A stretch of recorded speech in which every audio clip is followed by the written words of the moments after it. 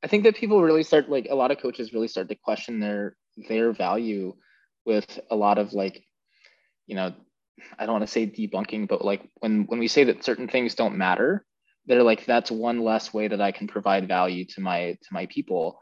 And they get defensive about that because they're like, okay, well, if that like value add that I thought I had, that's gone. And then like you start stripping down like their confidence in themselves and they get defensive about it. Um, so I think like the more you realize like how many things don't matter, like the better and more confident that you have to be as a coach and like being able to deliver the few things that really do.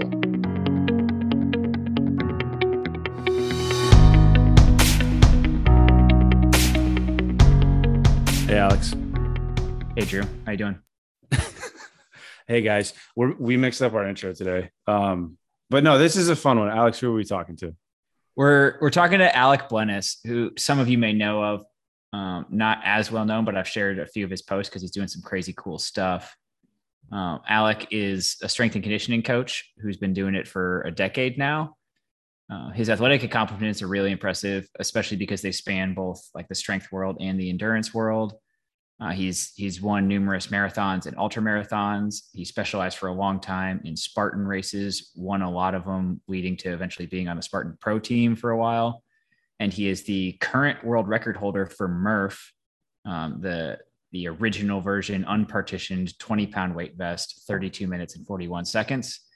I'm not sure why anybody would want to pursue that world record, but more power to him.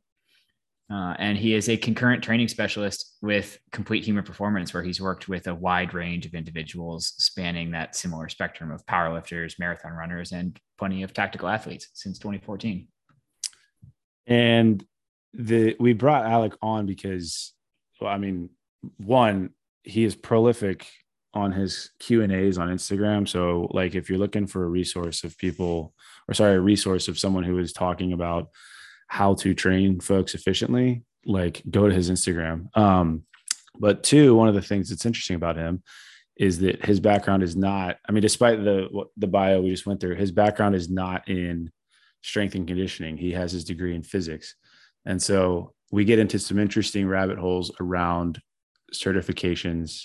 Are they worth it? Are they not worth it? Where should you invest your energy? Where should you invest your time? So it's an interesting conversation. We explore a lot of things. Yeah, there's some things in here where we challenge some traditional notions like we always try to do, with some really good takeaways in terms of like core principles for how to do quote unquote concurrent training, which is just trying to be well-rounded in terms of having endurance and strength. So we dive into how to balance that out. Well, and I think we mentioned when we were talking to him, when we recorded this, we mentioned the fact that he was chasing, I think it was a double body weight lunge. And I think the day after, so this would be yesterday, the day after we recorded it, he did it, which I don't remember his exact body weight, but needless to say, it's like a lot of weight. So that was, he's impressive. It was a lot of weight. It was way more than I can lunge. Enjoy.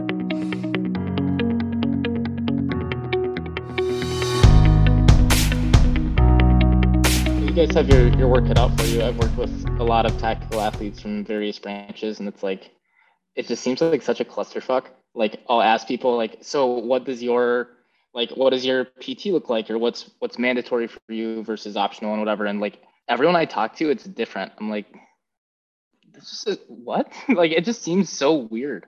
There is no, I'll say this having been like on the coaching side, and then now on sort of, I say I've gone corporate because now I'm sort of overseeing the coaching side, but there is no structure. I mean, special operations is almost even worse because the guys have so much autonomy. So, I have never been around, nor have I advocated for any of the training or programming to be mandatory. I prefer when guys kind of do it because they like doing it. But then what that creates is a lot of like program hopping or guys shopping around, or kind of to your point, just like no structure whatsoever. And now we're in a space with H2F. So I've got 14 strength coaches under me, but I've got 2,500 soldiers. And so my guys do a lot more educating than like one-on-one programming. And that actually has been interesting to see as the podcast is unfolded, because a lot of them, I mean, I'll hear, I'll pick up conversations of guys talking about zone 2 stuff or talking about concurrent stuff. And I think what's been interesting, and one of the reasons, kind of back to your original question of why we wanted to bring you on to chat, is because obviously you're pretty well read as sort of your own guinea pig on the concurrent side of things.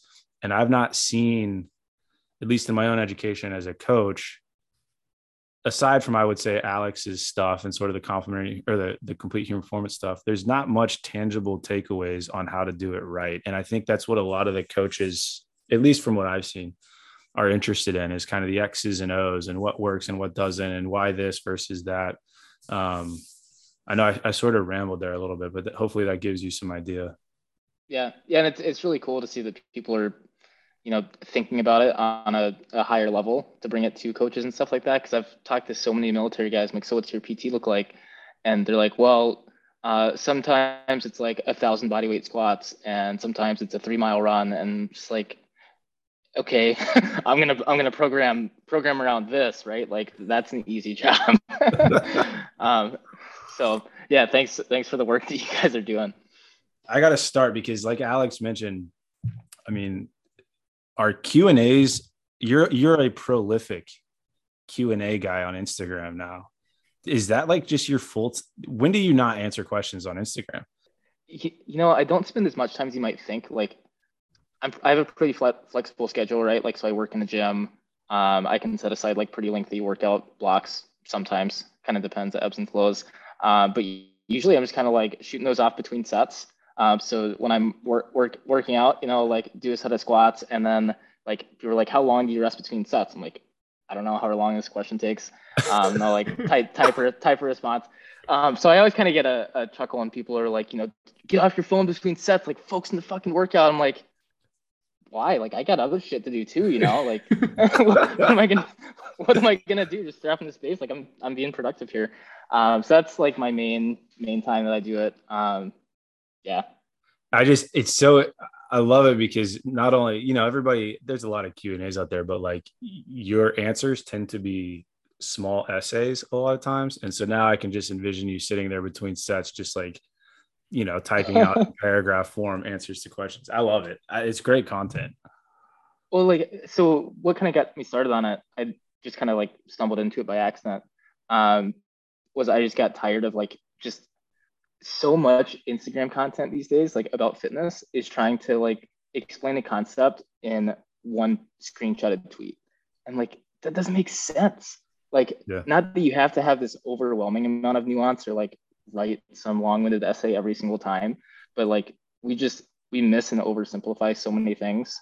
And especially when you come at something with like your particular bias, like a powerlifting coach is talking about a certain concept, like they'll put something in a tweet that like maybe makes sense for like the majority of their target audience, but then you like see it shared and like people are like, hey man, I tell everybody this. I'm like, well, hold on a second, like stop.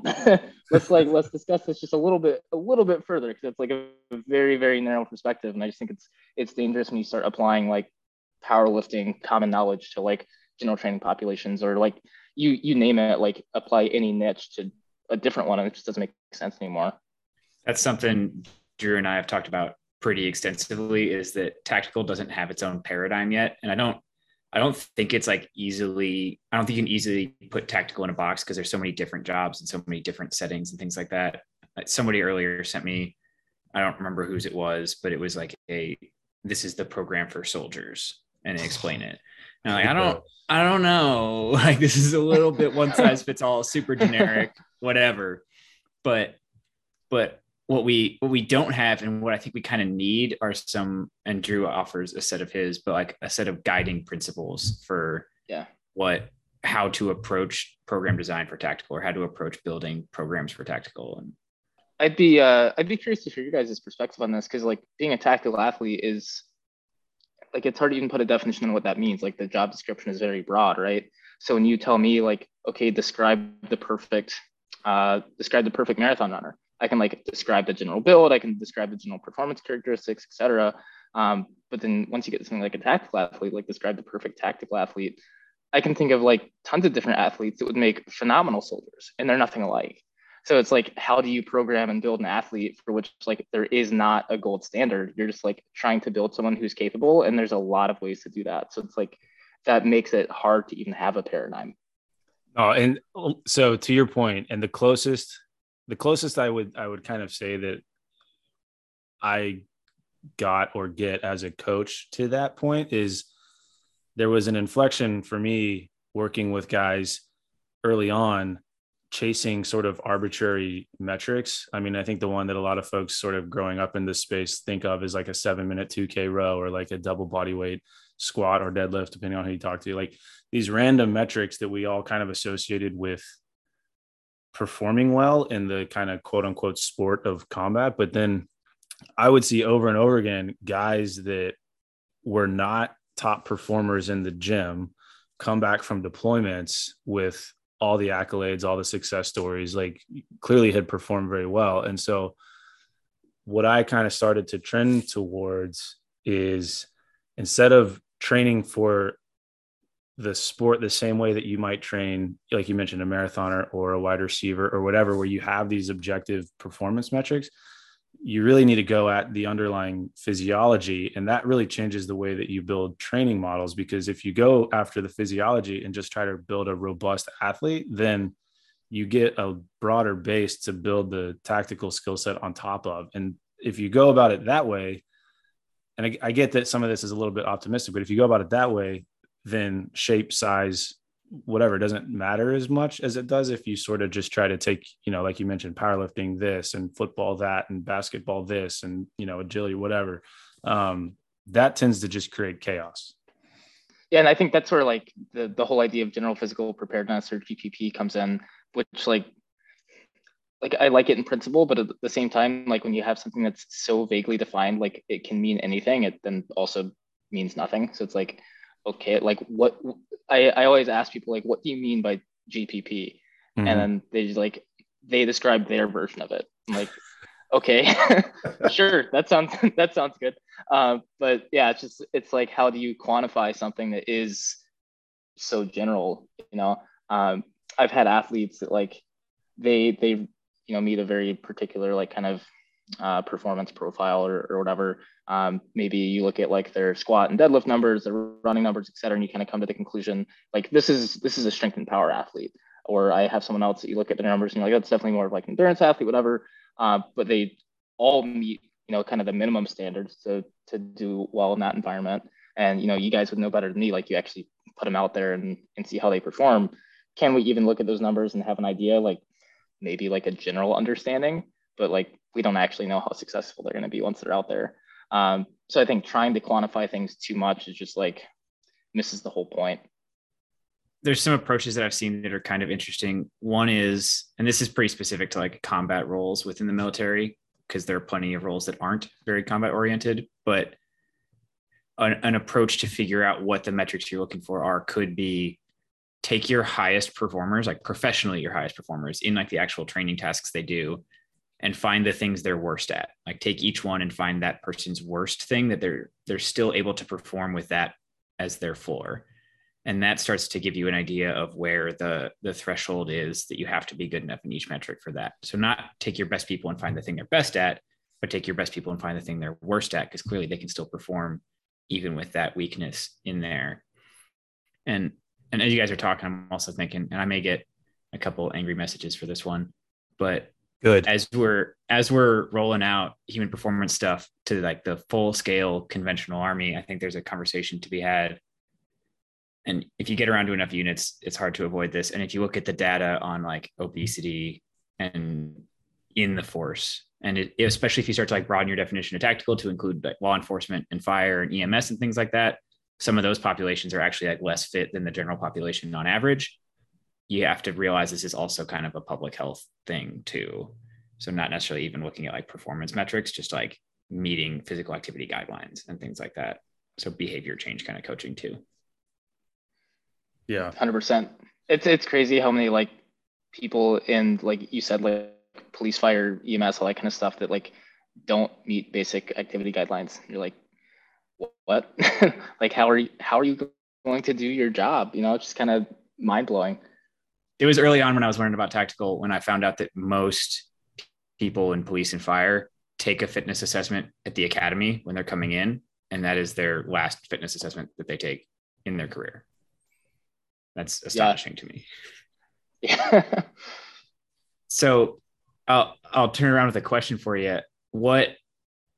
Not necessarily talking about tactical specifically, but just your model of concurrent training. Are there some kind of core principles that rise to the top as like use these things to guide what you think about as you design something concurrent? Good question, broad question.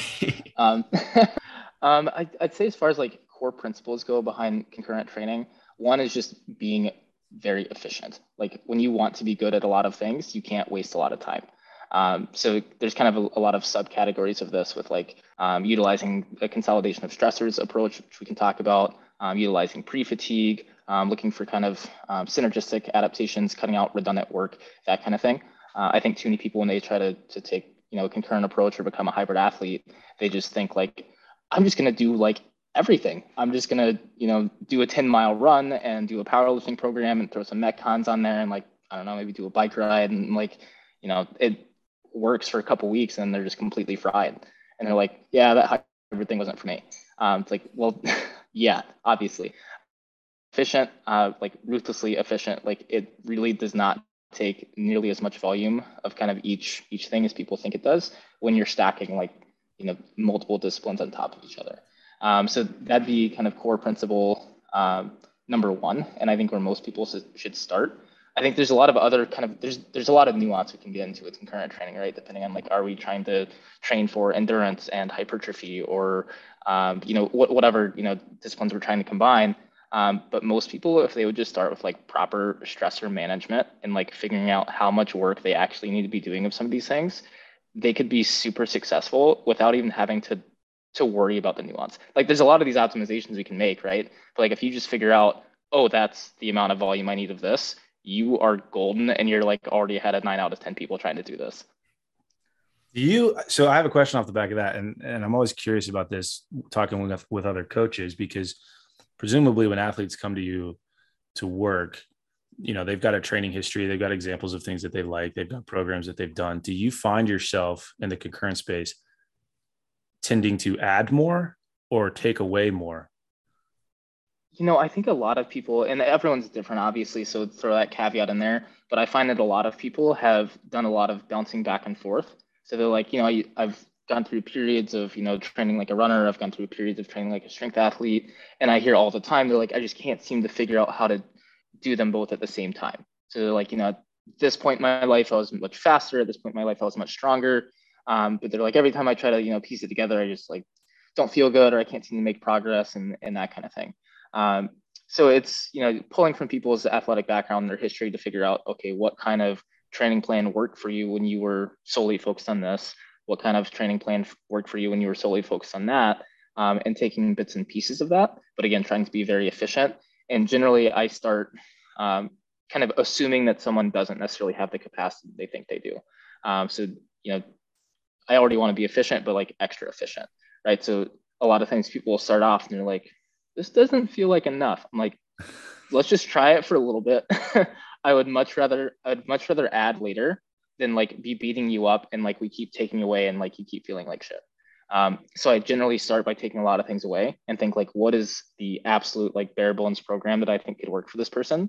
See what happens, and then like potentially start adding some things into there. But I definitely start with a very minimalistic approach more often than not. And you touched on this, and I want to dive into it specifically because I know it's one of those nuggets that a lot of coaches especially would appreciate, is that consolidation of stressor idea. Let's just unpackage that. Let's dive down that rabbit hole. What is it? Yeah. So consolidation of stressors, like basically the underlying principle there is like, don't think of, a barbell squat as like a strength exercise or a hill sprint as like a running exercise or something like that. Just like break it down into like force, time, what muscle is being worked. Like think of it very like, what is your body understanding? Like not what is your mind thinking of it as, but like what is your body experiencing? What kind of stress are you encountering? And then when you think about like managing the overall stress of a training day or a training week or a training cycle, thinking about the sum total of that. So rather than thinking like, okay, well, I only have like 7 sets of squats, so like that seems reasonable or whatever, think along the lines of like, okay, in terms of like hard, high impact, heavy, like high force stuff on my legs, this is what I'm dealing with this week. And that could include your squats. It could include sprints on the bike, whatever. And like viewing that in total rather than just like thinking of things individually. So when you think about it that way, and you want to, stress your body enough to create kind of an adaptive response, have the time that you need to recover and adapt before you apply a stressor like that again. Say you want to give yourself, for argument's sake, like 48 to 72 hours between stressors like that. If you're someone who's like, okay, I'm going to squat today, I'm going to do hill sprints tomorrow, I'm going to do like, more leg work the day after that. It's like you just did day after day after day of like tough leg work, and your brain's thinking like, I've only squatted once this week, but your legs are like, what the hell, man? Like you were crushing me like day after day. So the consolidations of stressors approach is basically just taking that latter perspective of like, what are your legs actually feeling? And instead of hammering them day after day after day, how can we consolidate, pack things together and say, okay, instead of doing a gajillion squats one day and your hill sprints the next and just like never giving yourself a break, what if we cut the volume of each of those workouts, by 30 to 40%, put them side by side, do them back to back in one day, and actually give your legs a break, the next day to recover and adapt so you're ready for a workout like that in the future. So it often ends up meaning that you're combining a lot of like high intensity conditioning work with strength work, followed by, ample recovery and that kind of thing, which makes it a lot easier to just manage your overall stress and fatigue and that kind of thing, because you aren't ever in a situation where you're like doing hard workout after hard workout after hard workout. So that leads into another one that I was going to hope to hit, because you laid out a few different rabbit holes we could go down, but you've posted before about like pre-fatigue and what things benefit from being pre-fatigued and what things suffer from being pre-fatigued. Since Drew just asked you to go down the consolidation of stressors rabbit hole, I'm gonna ask you to go down the pre-fatigue rabbit hole and just give your thoughts on that one. Yeah, so and they're very closely related, right? Like you can't consolidate everything. Like you're going to go into some kind of training tired. Like if you're working hard, if you're making progress, there's going to be days that you're tired and you don't want to just do nothing, right? So you're like, okay, so when I'm tired, when I'm not at my best, or when I'm fatigued in a certain way, because not all fatigue is necessarily created equal. Like maybe your legs are sore, maybe your arms are sore, maybe you're just tired, whatever. When I'm fatigued or not at my best in a certain way, what can I still do? What can I still do productively? And what kind of benefits can I still get? So kind of knowing when pre-fatigue makes sense, when it might be detrimental, and kind of structuring your workouts and training order and that kind of thing around that, you can make sure that you are at your best or at peak performance when you need to be, and you can be a little bit more tired when it doesn't necessarily matter as much. So there's certain types of training where even if you are not at your best, say you're only, functioning at 80, 90%, of like, feeling your best, you can still get a great workout, get a great stimulus out of that. Where on the other hand, if you, are sore, feel like shit, et cetera, and you go in and try to, do like a 2-hour grinder of a hypertrophy session, like the energy is just not going to be there. You're not going to get a whole lot out of it. You're just going to be beating yourself up more. So kind of knowing how to leverage that is a really important part of, knowing how to design an effective hybrid routine, especially for someone that's kind of pushing the boundary. So I'd say if you're kind of a entry-level, intermediate, hybrid, or concurrent athlete, you could potentially get away with not knowing some of these things, right? Like just put in the work, be smart about how you're managing your total stress, total volume, and you're going to be fine. But if you're getting to that point where you're like really pushing up the mileage if you're a runner, or volume on the bike or whatever, if you're kind of pushing the limits of your performance and getting into that intermediate to advanced level, knowing how to leverage things like pre-fatigue becomes more important.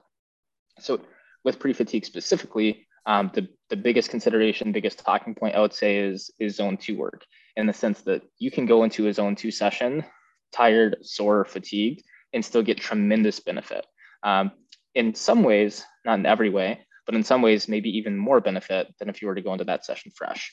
So going into, say you do a hard squat session one day, legs a little bit sore, you have an easy run the next, kind of on tired or sore legs, that might be as good, if not better, than if you went into that run fresh. And certainly it would be better than if you did the reverse situation where you tire yourself out on the run and then try to squat fatigued. That's just kind of setting yourself up for failure. So knowing kind of just what order of the stressors makes the most sense, and then being fresh when you need to be. That's what pre-fatigue is all about. I think that's interesting to hear, because I mean, I would make the argument that tactical athletes are concurrent athletes, or at least should be. And something that I see a lot of coaches maybe fall prey to, because, and we've touched on this in previous episodes, I would argue most strength and conditioning coaches are strength power guys. Like the endurance side of things is a little bit foreign. They don't have a lot of understanding of it. And I'm sure there's plenty of endurance coaches out there that would say the other, but from what I've seen, at least most guys coming into this space come from a strength power background. And when you ask them to consider training as a whole, it generally falls into like a strength bucket, an energy system development bucket, and like a conditioning bucket. And then they'll sort of plug those throughout the week. But I think especially the consolidation of stressors point, but on top of that, the pre-fatigue point brings up interesting talking points, because you're not thinking of training as these isolated buckets or puzzle pieces that you have to fit into the perfect mold in a given week. You're sort of looking at it as how's the body receiving it. And if you do that, then it becomes easier to manage training variables, because like you said, it's less about squat on this end of the spectrum and sprint on this end of the spectrum. It's, hey, what is the body understanding? And then how does that feed into the time we have available? I mean, it's kind of just me ranting on like the philosophy behind it, but I see a lot of guys going into the weight room on the whiteboard and having like an ESD day and a strength power day and a conditioning day. And there's really no acknowledgement of the fact that at the level of the stimulus, it's purely energetics and tension. And if you dial those in, you can do whatever you want. I mean, not whatever you want, but you can kind of have some creativity with it. It makes it a lot easier to kind of observe and adjust, right? So like when you see how someone's responding to a program like this, and they're either responding really well, they're not doing exactly what you want. Like it's easy to kind of adjust the dial. Where if you look at someone who's just kind of like mismatched, like throwing everything together, and they're like, hey, take a look at my program. Like, I don't think it's like, I'm not making the progress I'm gonna make. And I look at it and I'm like, I don't know what the fuck's going on here. Like, like, sure, like your legs are tired, but I don't know why. Like, like it gets very difficult to like figure out what's going on. What do you need to change? Like, it's just so all over the place that it's hard to like make the adjustments that you need to make. Where when you have things consolidated and a little bit more systematic and organized, you can be like, oh, you were feeling like this on this day, and kind of trace it back to like, we need to adjust the volume here and et cetera. And it's just much simpler. Not that you can't get good results with like a mishmash program. Like I've seen people do it, just like throw a volume at themselves and adapt, and like it can definitely work. But it's not optimal, and it's a lot harder to try to fine tune it. I think there's a trap there, because you talked about like some people will just adapt no matter what you throw at them, and some people are pretty like resilient and can tolerate that. And I think the way our system works and has worked for decades is that those people who survive the like randomness and high volume stuff end up being our senior leaders, because they're the ones who survive, like literally physically survive, and are unbroken enough to continue progressing through higher leadership positions. And so they think they learned something from the process, but they kind of learned the wrong thing. They survived the meat grinder, so they want to enforce the meat grinder and everybody behind them, because that's what they were taught to do. And the challenge we have now is how to break that machine. So like survivorship bias, right? Like, well, it worked for me. Like, like 100%. Okay, it's not. What about like the 99% that got killed by it? Exactly. I think I've shared it before on the podcast, but when I was a cadet going to school, there was all this talk of like how amazing General McChrystal is and how everybody should be like him, because he only sleeps 4 hours and he only eats one meal a day, and he goes for 10-mile runs first thing when he wakes up after his 4 hours of sleep. And if you want to have a meeting with him, it's got to be during a run, because that's just how it is. And like that was very aspirational at the time. And I look back at that, I was like, man, that was advice that's only going to work for a really small fraction of people, and everybody else is just going to suffer. Yeah. But it's 100% survivorship bias. And I don't know how we communicate that better, but. Well, the crazy stuff like that is like, that's what people talk about, right? And that's what gets the attention. And then like couple that with, social media culture and all of that, with like people pushing the grind set and whatever. And it's like, when you actually reflect back on like what is actually sustainable, tolerable, and productive for like your average human being, it's not that. Like it's just not that. Like the actual workload that makes up a productive training program, the actual like quality work that you can get done, like you say working on the computer, like without wanting to take a break and like come back and be productive again. Like we operate best in fairly like small, concise time chunks, getting 8 hours of sleep, like taking care of ourselves. Like, and it sounds, it's crazy because like that sounds so wild of like, you actually have to take care of yourself and like not run yourself into the ground. People are like, I don't know about that. Like, no, it makes sense. Just trust me on this. Well, I want to get at a question about interference effect, but to kind of give some context to that, from what I've seen, at least, a lot of the discussion or maybe misunderstanding about interference effect really comes from this idea that most people approach concurrent training the wrong way, where they take 100% of a run program, 100% of a lift program, smack them together, and then when it doesn't work, they blame interference effect. And I would make the case, and I know a lot of folks that have done this for a while might say the same, like interference effect doesn't apply to about 99% of people because they're just not doing enough. But I'd be interested in your thoughts on that. Yeah, and I think that you summarized that quite nicely, and that most people just don't work hard enough for it to matter. To like a lot of the just like general ideas of like what is the interference effect, where did it come from, like how did we even learn about it in the first place, came from like overly simplistic like rodent studies and stuff. So it's like, has it actually been well validated in humans? Not particularly well. And I think that when people talk about interference effect, they're assuming that just because like a pathway is activated or this enzyme is released or this hormone level does this, they're assuming that matters. So like it's often becomes tough to debate people because they're like, well, this and that. I'm like, yeah, so and like trying to have someone like that explain like how does that affect the outcome? Like I don't care that whatever pathway was like down regulated for 6 hours. Like, why should I give a shit about that? And more often than not, it just frankly doesn't matter, and it's a drop in the bucket in terms of like what are the actual outcomes, And people get into that too with like, so we talk about consolidation of stressors, pre-fatigue, kind of like maximizing efficiency with how you structure your workouts.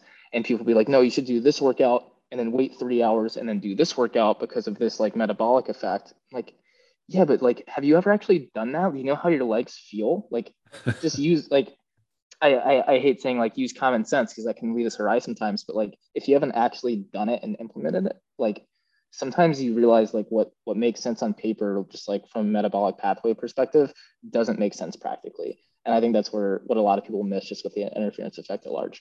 There's also a lot of danger in just, I don't know. It's weird. I know a decent number of doctors, and few of them pretend to understand endocrinology stuff. But then I know a bunch of strength coaches who are very comfortable saying they understand endocrinology stuff. It's on my list of like red flags of if someone starts to justify something with like a really, really simple hormonal regulation, upregulated, downregulated, whatever justification for it. I start to worry immediately that we're trying to like make up very mechanistic explanations of something that are just not that real. Right. Well, like take some of the like take some like crazy supplements out there that'll market like, this supplement showed like 350% spike in growth hormone. It's like, that sounds awesome. Like, get me on that. And then you're like, well, did it actually make people like bigger or stronger? It's like, no. It's like, well, that's weird. And that's the exact same thing with the interference effect. Is like talking about all these metabolic pathways like it actually means something. It makes you sound smart. That's about it. Well, I laugh because if you look, I mean, there is a body of, I'll call it peer-reviewed literature around concurrent training. Like if you put concurrent training into Google Scholar, stuff will come up. And to Alex's point, it's always this really convoluted discussion around pathways, so much so that like some of the diagrams are like asinine in terms of like there's a picture of a bicycle and then there's a bunch of cellular stuff and then there's like a picture of a barbell and then there's 400 pages on how to train concurrently, and none of it talks about consolidating stressors, managing recovery, communication with the athlete, et cetera, et cetera, et cetera. And it's interesting to see the guys like you who do it well versus I don't want to bash science, but like talk about overcomplicating something. Like concurrent training is probably the biggest boogeyman in the world. Because if you think about it, Yeah. it's just training, but we've like Right. slapped this name on it and it freaks people out. Well, and people love to look to the extremes, so they look at like a Mr. Olympia and they're like, well, a guy like that's not out there running like 60 miles a week. I'm like, obviously, like that proves nothing. Like just like pointing at these super extreme examples of people with super narrowly focused goals to like explain why you're a fat ass not doing any cardio, and like that just doesn't add up to me. Like, I'm sorry, it just doesn't.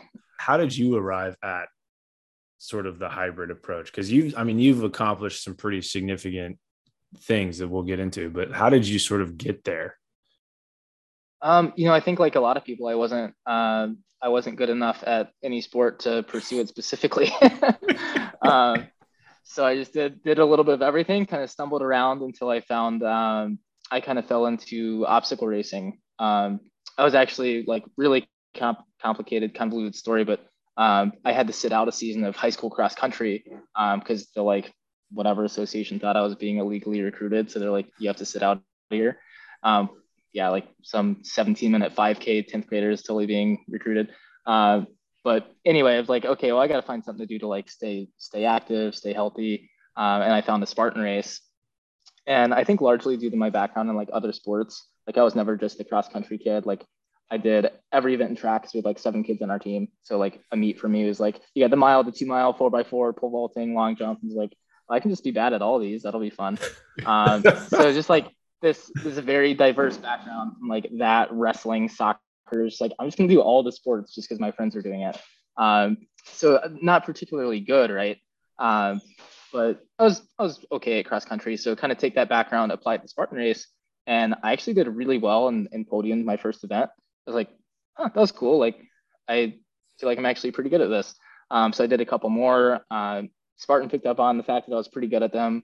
I signed on their Spartan Pro team, ended up traveling around the country, did like 50 something of them in 2 years.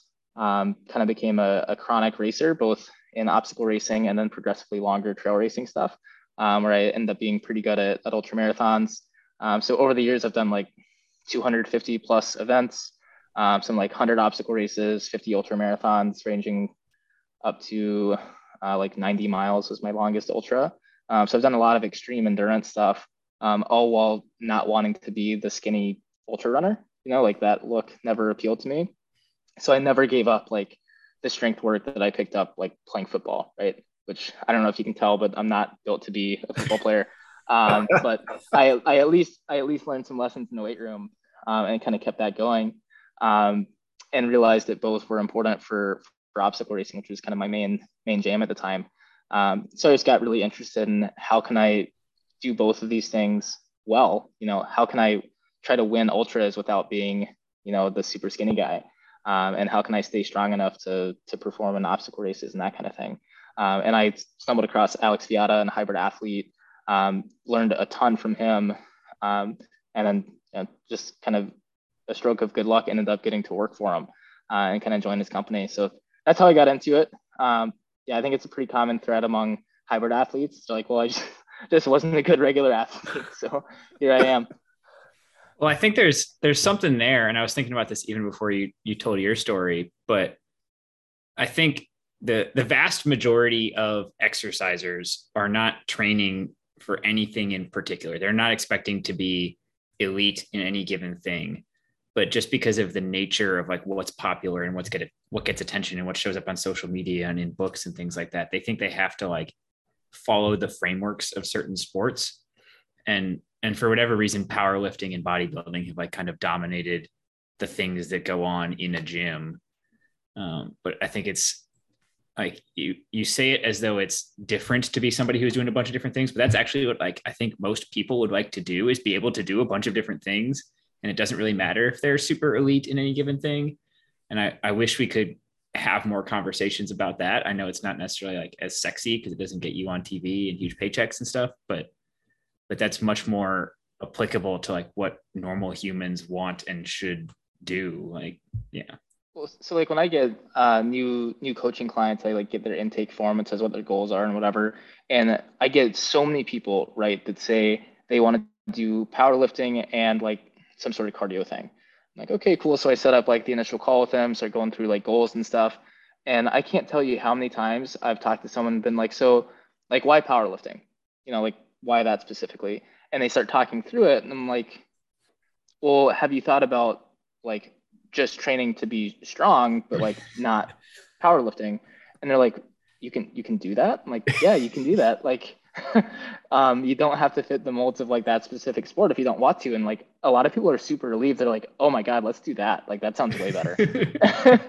Dude, I love that because I get the same. It's always 1-on-1. It's always powerlifting, or maybe sometimes for the connoisseur, Olympic lifting, and some endurance event, usually limited to a 5K. But no, everybody that says powerlifting has no intention of standing in front of a judge, squatting, benching, deadlifting, and looking for 3 white lights. They just want to squat, bench, and deadlift. And to your point, it's like, why not just like be strong? And it's a lot easier, at least from what I've noticed with kind of my own journey into this. Like, there's a ton of like local endurance events that you can just do that are fun while also just Right. getting strong on your own. And that is convenient insofar as like you'll probably have to help your parents move some furniture at some point, and it's good to be the strong guy in the family versus like labeling yourself a capital P power lifter and thinking you have to do like 5-3-1 and then a 5K program on top of it. It's just weird that Yeah. so many people bucket themselves into one of those two things. Well, when I started getting the brand of just like being the annoying guy who asks if certain things are stupid, I posted early on, and I probably should again, of I'm not convinced that the idea of core lifts makes sense. Like we put certain movements on a pedestal, and I think that's just because of powerlifting's like role in strength and conditioning more broadly. Like I don't see any reason why those movements are like quote unquote more foundational than any other movement. Well, Alec is doing like, aren't you trying to like double body weight reverse split squat right now or something ridiculous? Yeah, so I could go on a tirade on like Please just do. the with like certain accessory movements, people are just like it's an afterthought. Like even good athletes, and like obviously what they're doing works for them to some extent. But I saw a guy on Instagram post like his leg workout for the day, and he was squatting like mid 500s for reps. I was like, damn, that's pretty good. Nice swipe. And he's doing like single leg deadlifts with like a 35-pound kettlebell. I'm like, what? Like, are you for real right now? Like, why though? Like, it's in the name though, right? As soon as you start calling them accessory exercises, it like like they somehow get put on a lower tier. I will shout out Chris from an earlier episode calling them successory work instead of accessory work. I have stolen that and taken it, and I'm going to shout it out here. If you do successory work, you go heavier than 35 pounds on your kettlebell. Oh my God. Just the effort that I see people putting into like single leg work in general is like, I don't know what you think you're accomplishing with that. Like, just the math doesn't check out. Like, not saying that you should just like cut your deadlift in half and that's your single leg deadlift, but like if it's way off from that, like if you pull 600 and you're like single leg deadlifting 10% of that, I just don't get it. It's an interesting point. If people don't follow Alec, I'll encourage them to check out some of his content, doing some like pretty hardcore quote unquote accessory stuff. Well, he does. I know, Alec, you do some pretty savage adductor machine work. So I'm not a power lifter, right? So I always think it's funny how like if you start talking about exercise or lifts with someone for long enough, they'll be like, well, what do you squat? I'm like, I do squat, like, but like that's not my life. Like I don't build my entire social calendar and everything around like my squat day. So like I have a good squat, but probably not yours. And then I'd be like, well, what do you lunge? And they're like, well, why does that matter? Like it's just another lift, man. I love that. It's bizarre how and I'm not saying that either one is better than the other, but people have definitely like glorified these 3 lifts just because of powerlifting and Olympic lifting and all that kind of stuff. And like, don't get me wrong, they're fantastic lifts. I think most people should incorporate some kind of squat pattern, if not a barbell squat, a leg press or whatever. That should be in most people's program. But it's not the end all be all. Do you, and this is probably one of those sort of softball questions, but as you've built out a lot of programs for a lot of different types of athletes that are chasing these, hybrid goals, are there some exercises that you've come across that you have found have better, I'll call it carryover to the endurance side of things, but just more success when you're building out this type of program? Like, are there some go-tos? Um, I don't, and I'm hesitant with like the word carryover there. Like, I know that's a dumb question, but I'm asking it intentionally. yeah. I know one of my go-tos, I'll answer without being too much of a pain in the ass about the question itself. No, please do. One of my go-tos is like supported, like fairly well stabilized single leg work. So it gets someone where they're not in a situation where they're like balancing or complaining, like that wasn't that heavy. I just felt like I was gonna fall over. Like you hear that a lot. You're like, well, just hold on to something. So, so like a supported single leg deadlift, or even like a staggered stance, or utilizing the landmine or something like that, or a half felt split squat. Like there's all these different things that you can do to stabilize some single leg work, and I see a ton of value in that. A lot of times I'll see someone, like say an initial assessment or kind of beginning of a program, they struggle like stability wise with the single leg work, and they in their head like think they need balance. I'm like, no, you're just weak on one leg. Like, let's stabilize you, get you strong, and like come back to it, and it's totally fine. So that's definitely one of my go-tos, is getting people in a position where they can leverage single leg work like productively and not just make a fool of themselves. Yeah. Do you, and then switching gears a little bit, because we've dialed in sort of the detail of the session and the managing, but I know you just recently posted some stuff on your thoughts around periodization, planning, et cetera. I think that's kind of a logical next stepping stone. And I see Alex smiling because that was on his list.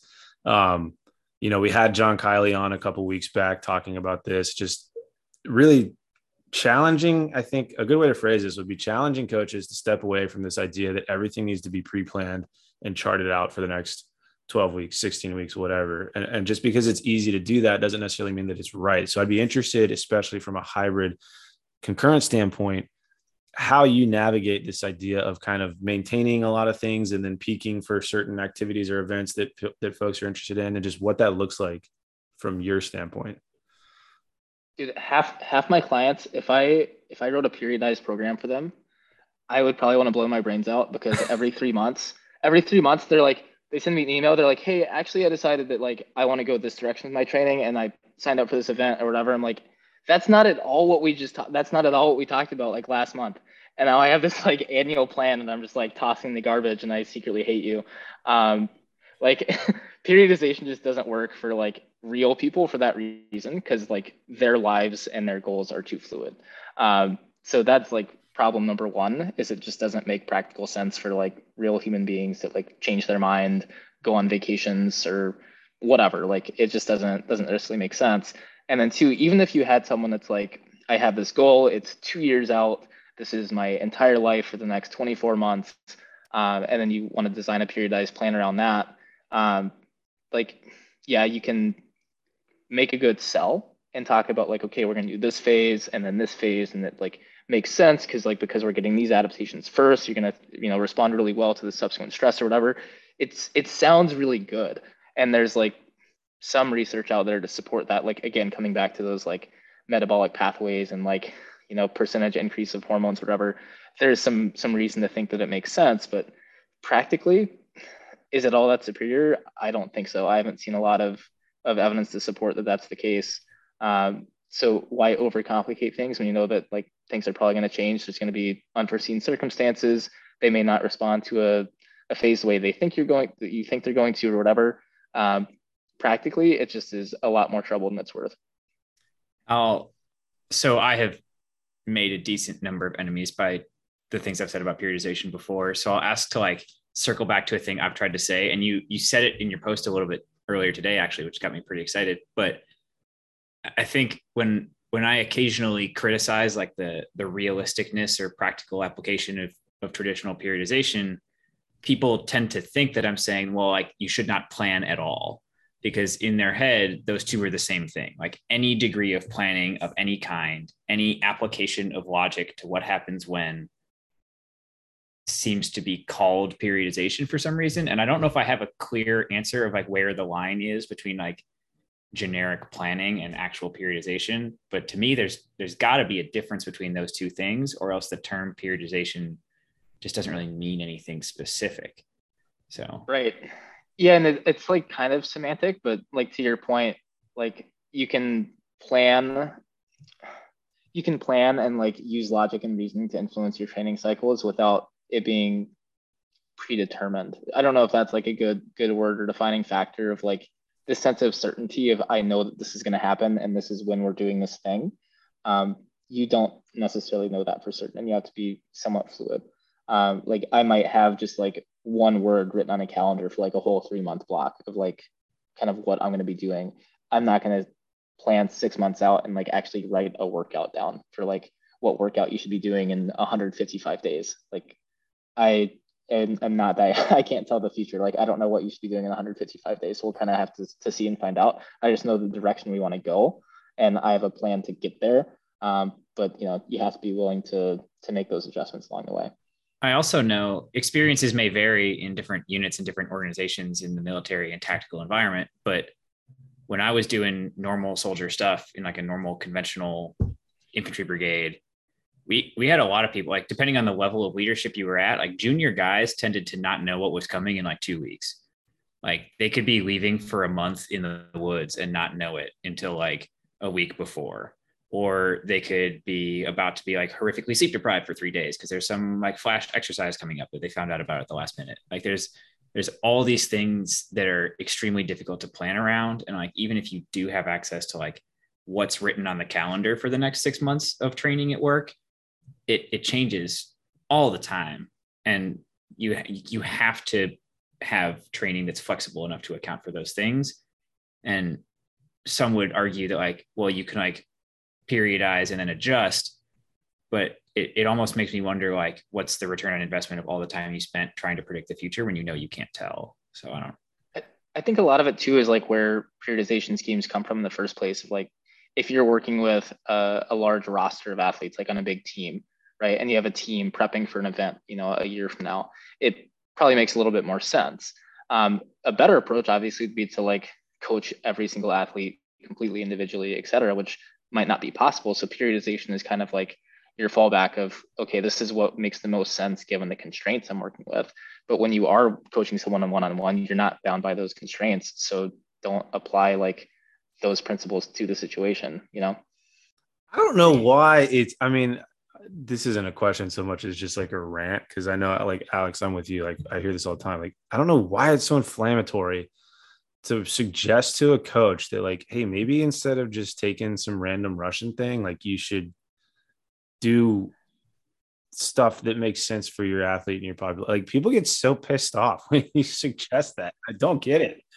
I think that people really start, like a lot of coaches really start to question their value with a lot of like, I don't want to say debunking, but like when we say that certain things don't matter, they're like, that's one less way that I can provide value to my people.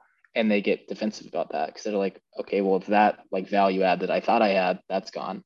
And then like you start stripping down like their confidence in themselves and they get defensive about it. So I think like the more you realize like how many things don't matter, like the better and more confident that you have to be as a coach and like being able to deliver the few things that really do. that kind of comes back to a theme we've had in the last few episodes of the quote unquote soft skills are actually the core of what you offer, like the relationship stuff and the getting people to care stuff and the like helping make them autonomous, and the education stuff is arguably more important than the like in the Excel spreadsheet X's and O's stuff. We have a trainer at the gym that I work at, and I won't name name his name or like throw him under the bus or whatever, but he gets phenomenal results with his athletes, right? Like just some of the best results that you can see. And he always jokes that like he's the dumbest trainer there. He's like, I don't know a whole lot. Like everyone else, like all the other coaches here are way smarter than me. But like his results speak for himself because he is truly a master of the soft skills. And like it's by no means do I think he's actually dumb. He's a great trainer. But it it is a testament to like how important that really is. Like phenomenal results, like not, a super high level of knowledge or like very sophisticated expertise, just does a really, really good job connecting with people and getting them to do the work that matters. I think it's true across fields too, a little bit, because I haven't had like a ton of exposure to a ton of different domains, but I've had a little bit, and I've run into the phenomenon that there's kind of two different types of PhDs in any given field. There's PhDs who went straight through the academic pipeline to the PhD and have stayed in academia the entire time teaching the subject. And then there's PhDs who like came back and forth between academia and like actually doing the thing. And they may or may not be a professor. They might just be like academically very qualified and doing practitioner stuff.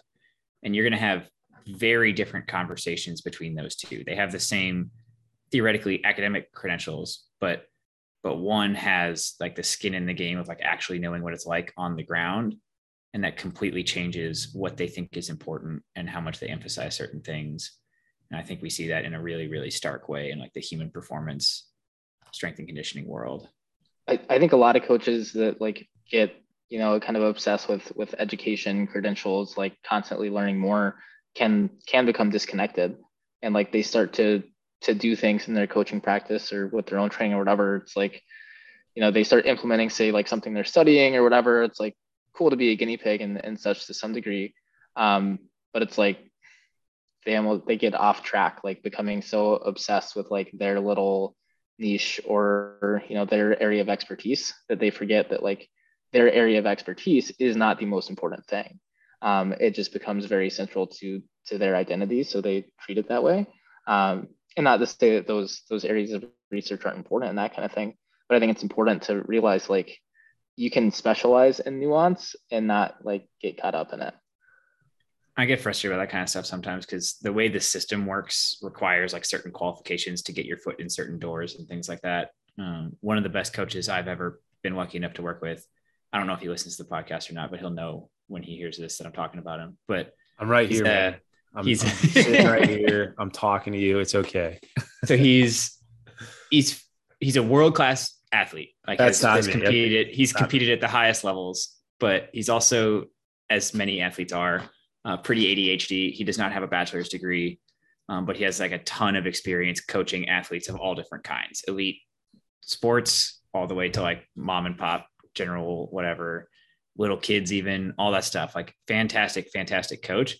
But because he hasn't checked certain boxes academically and certification wise, certain places won't even have a conversation with him about potentially working there and things like that. And I've heard coaches say they know more about somebody in a 5-minute phone call than they do from a resume, but yet missing things on your resume will absolutely never get you to that 5-minute phone call. And it's pretty frustrating. Well, it's kind of a funny story. When I applied to be a coach at a local gym, I like kind of went through the interview process and like, great candidate, like we'd love to hire you. When can you start, blah, blah, blah. And like, we noticed that you don't actually have like an active, personal trainer certification. I'm like, yeah, no. And they're like, well, unfortunately, we're not going to be able to move forward without, that certification. I'm like, can you give me like a couple hours? And they're like, what? I'm like, yeah, just give me a couple hours. It'll be fine.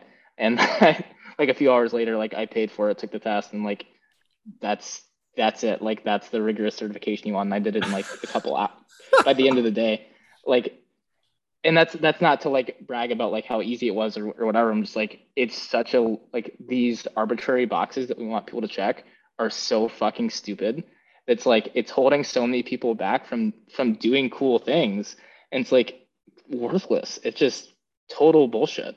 Well, that is an interesting point that you make, because I say this quite frequently when I get asked questions about resources for coaching or doing concurrent, hybrid training well. And it always goes back to, and I mean, I'll highlight you here, like guys on social media, guys with sort of their own organically created platforms are the ones that are putting out the best information on this type of training, which I would argue is probably for most people the best type of training you could do. It's not coming from the institutions or like the literature. It's coming from guys that may or may not have all the boxes checked, but they either through training themselves or training enough athletes with their methodologies have arrived at kind of what we would call best practices. I mean, Alex Viada is a good example of this. Like he literally, people would say wrote the book on it, and he may not be the guy that you would think of as like championing the CSCS or whatever certification or degree we think we need to have to be a quote unquote good coach. So it's just interesting to see, at least in this space, the hybrid space, most of the best practices are coming from kind of the bottom up as opposed to the top down. Yeah. And don't get me wrong, like some of these certifications have their value, but like even the CSCS, which like people say it's hard or whatever, like that was a weekend cert.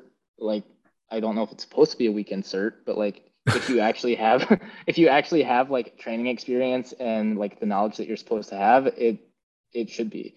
Like I don't know, I probably sound like a dick for saying it, but like if you struggle to pass that, like oh, I don't know, man. I've talked to people about it a lot, and I'll disclaim this. I Drew will make fun of me. I'm wearing an NSCA shirt. Yeah, right he's now. this is not the first podcast we've recorded where he's wearing that shirt. It's like I've got like 5 shirts I work out in, and I just like rotate through them. Sorry, but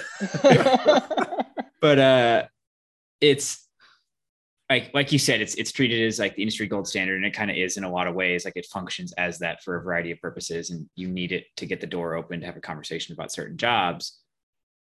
But I know they're talking about like theoretically by 2030, you'll be required to have a degree in specific fields to even sit for the test. But which I think is like a little bit funny, given that like my degree is in international relations, and I had frankly pretty limited experience other than just like reading some stuff and like training with some good coaches and stuff. And did I have to go learn a little bit of like anatomy and like bioenergetics kind of stuff for like a couple weeks before the test? Yeah. Like I didn't like offhand know Krebs cycle, and I had to learn their way of doing the nutrition calculations, even though that's not really within their scope of practice. That's fine.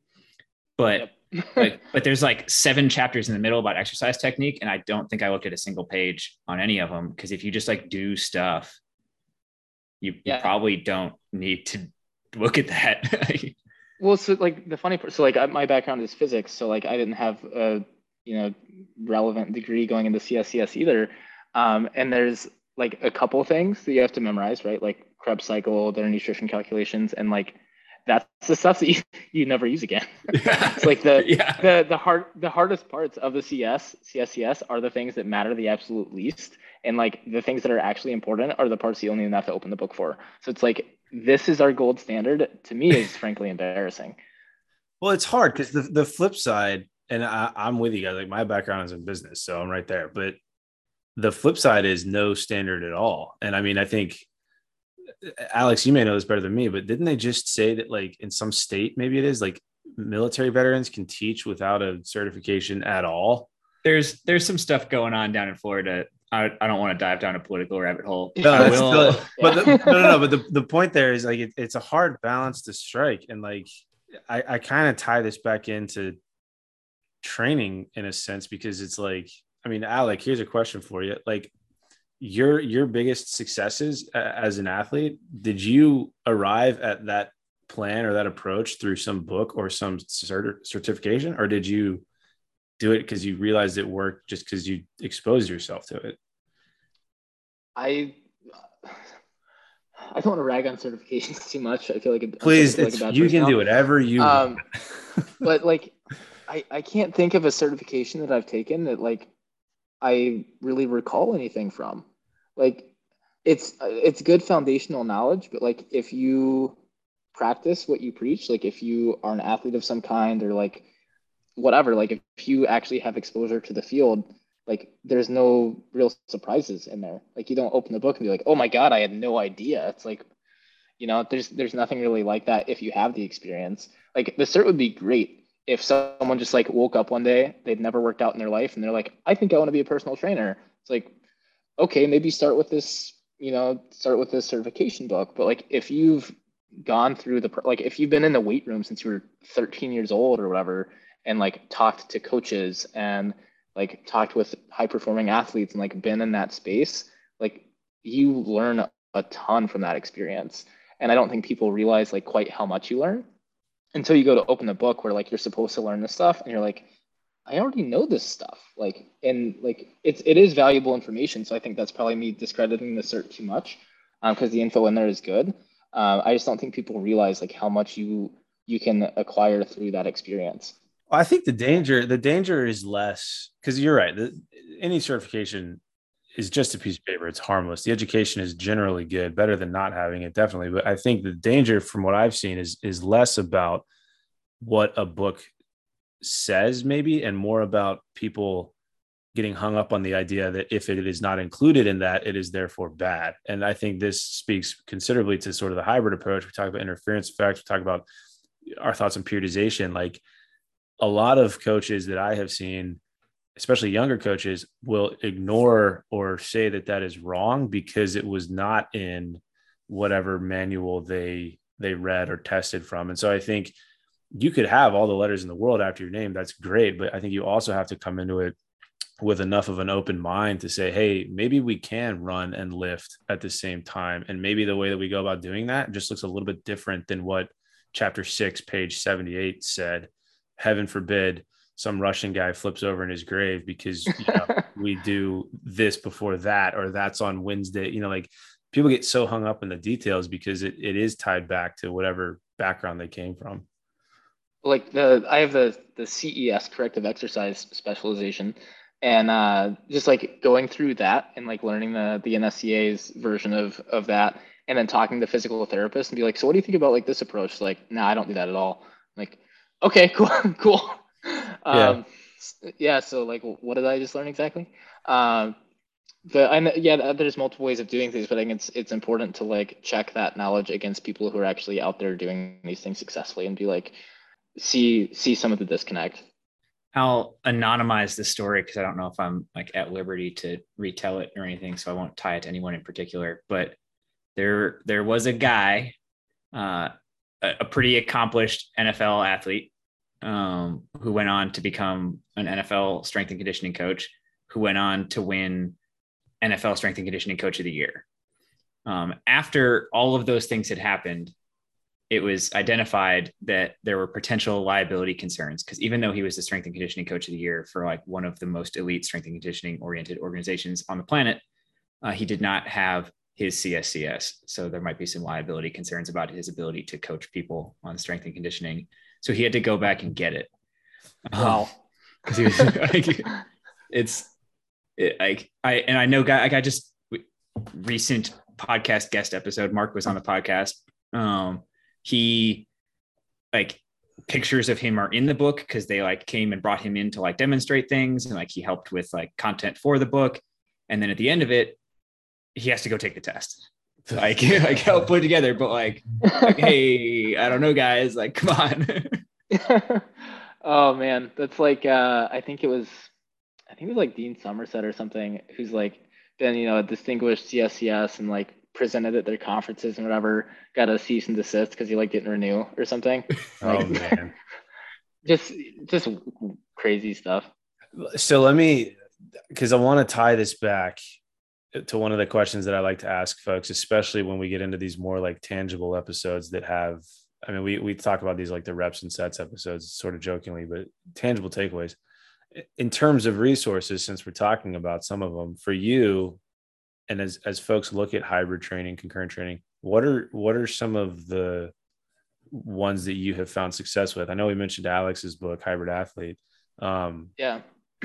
And then obviously your Instagram page is, like we mentioned, just prolific with Q&As. If anybody has a question, don't ask Alex and I, go to Alec with a C's Instagram and fire to him, because that's what he's doing between sets.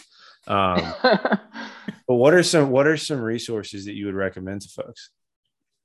And so don't get me wrong, there's certainly some good books out there. I think like Alex, having written the Hybrid Athlete, he would even agree that like he's changed his mind on some things since he wrote it. That was the and next like question. he's working on version 2.0 and all that kind of stuff. And I think like he's made some references in the past, like people really latched on to that book, and they're out there like kind of spreading the gospel truth, right, which is cool. But then like some of the stuff that they're saying, like it's the gospel truth, he's like, I don't know if I really think that anymore, so like so like as great of a work as it was, and as cool as like a lot of these other resources are, like I'm always hesitant to like recommend certain resources because there's usually things in each one that I don't necessarily agree with. I don't want to like put my stamp of approval on something, or I'm like, well, I didn't like that chapter or whatever. But I heard your last guest, he kind of said go to the people, and I listened to that and like that makes so much sense. Like go to the source, go to the source of the information and like learn from people directly, because then you get to learn with them and not just like learn from the 2008 version of them who they probably think is dumb at this point. I know Drew wants to ask his next question, but I think like social media in general, I've seen this happening a lot recently. There's like feuds happening. So like somebody will criticize an idea. Listen, one person hold has. on, Alex, pause, because you love a feud. I do. I legitimately do. But where the issue is, I think, is that one person will criticize another person's idea and the other person will respond by attacking the first person, as though like criticism of an idea is unacceptable, or that like professionals can like hold differing opinions and still respect each other. Like there's the most, and for whatever reason, every fitness professional that like crosses the threshold into like pseudo fame starts to exist in a bubble where like everything they post will be like riddled with like sycophant comments cheering them on, and like anybody slightly disagreeing is the enemy. And I don't know how we got there. And I think that's honestly a huge problem that social media drives, because I think like willingness to disagree and willing to challenge ideas and being willing to change your mind on things are all like extremely important. And we've created an environment where that's not okay. Like I hope people feel okay. Like if I post something and somebody explains to me why I'm wrong, that's the most valuable thing I could get out of having a platform, right? Like that's better than people are saying like, yeah, man, awesome. Like, oh, I learned something this time. That's perfect. So I recently, and I'll preface it with saying that like, because I know how these like social interactions can get with like personal attacks and whatever, if I am ever going to like say correct someone or whatever, like I'm always as ridiculously over the top nice as I can. I'm like, I don't want to give this person any reason to think that I'm just being a troll or like just here to be a pain in the butt. Like I want to come across as genuine and as nice as I possibly can. So I did this with someone recently, like a well-known fitness account who posted something that wasn't quite right. And I got into this like long message with the person. And I basically just like, hey, like this thing you said, like doesn't quite line up with the evidence. It's a little bit misleading for this and this reason. Just like thought you should know, might want to look into it. And basically they came back and they're like, this is slanderous. You're bullying me. I feel threatened. I'm like, what? What? Like I'm this like little like I'm like at this little account, like 5,000 follower page, just like sending a kind message, and this person gets like, who, mind you, like has 100,000 followers ever, like supposedly is like, I don't know, worth something, comes back just like so threatened. And like the fact that you are like being threatened says way more about you than what it does about me. And I continued to be as nice as I could. But basically this person's counter argument to what I said about like, hey, this isn't quite correct, was it doesn't matter if it's correct, because my intent is good. And like I was blown away that like they're like, because like I'm not trying to do any harm, and like I think this post at large is still like benefiting people, I don't care that it's wrong. And I was like, oh my God. Like, so I think that's the most dangerous form of it, honestly. And I will say I could probably do to learn from you in like the being nice about how I say it. When I bring up some of those things, I've been known to be extremely snarky. It's just part of who I am. I'm sorry, guys. But he's not sorry. I've there are certain pages, and I'm not going to name anyone in particular. There are multiple, honestly. There's a bunch of them. It's kind of a theme, who put out like 90% good, accurate content, and therefore have a well-deserved, pretty good reputation. And that's what makes the 5 or 10% of like problematic or wrong content more dangerous, because you now have a huge platform where you're very trusted because you put out a bunch of generally good stuff. That doesn't mean all of your ideas are beyond challenging, because you're still human, and every now and then you're going to put out some crazy stuff. But like they become untouchable, and people will like freak out that you're criticizing them if you try and say something about it. And like, I think big platforms with good reputations and like a track record of excellence should frankly be held to an even higher standard, because that's the space they're operating in.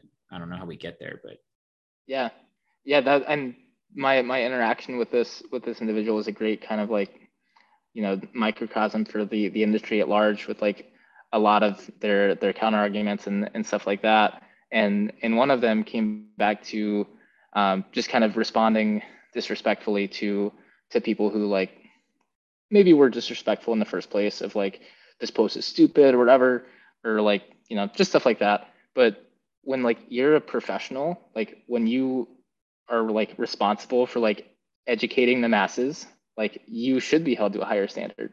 Like just because someone's a dick to you doesn't like mean that that you should be a dick back to them when you're like a fitness celebrity. Like there's just no excuse for that.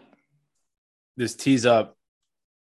I like these sort of closing questions because they sound cool, but this tees up a nice one, because again, talking about your Q&As, and one thing I appreciate with the way that you handle it, kind of to what we're talking about here, like they are drawn out, they are lengthy. A lot of times the answer is it depends, but you don't just leave it at that. You go further and kind of explain the why, which I think is great.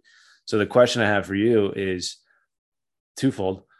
What's one thing as you've kind of grown as your own hybrid athlete and as a coach that you've changed your mind about?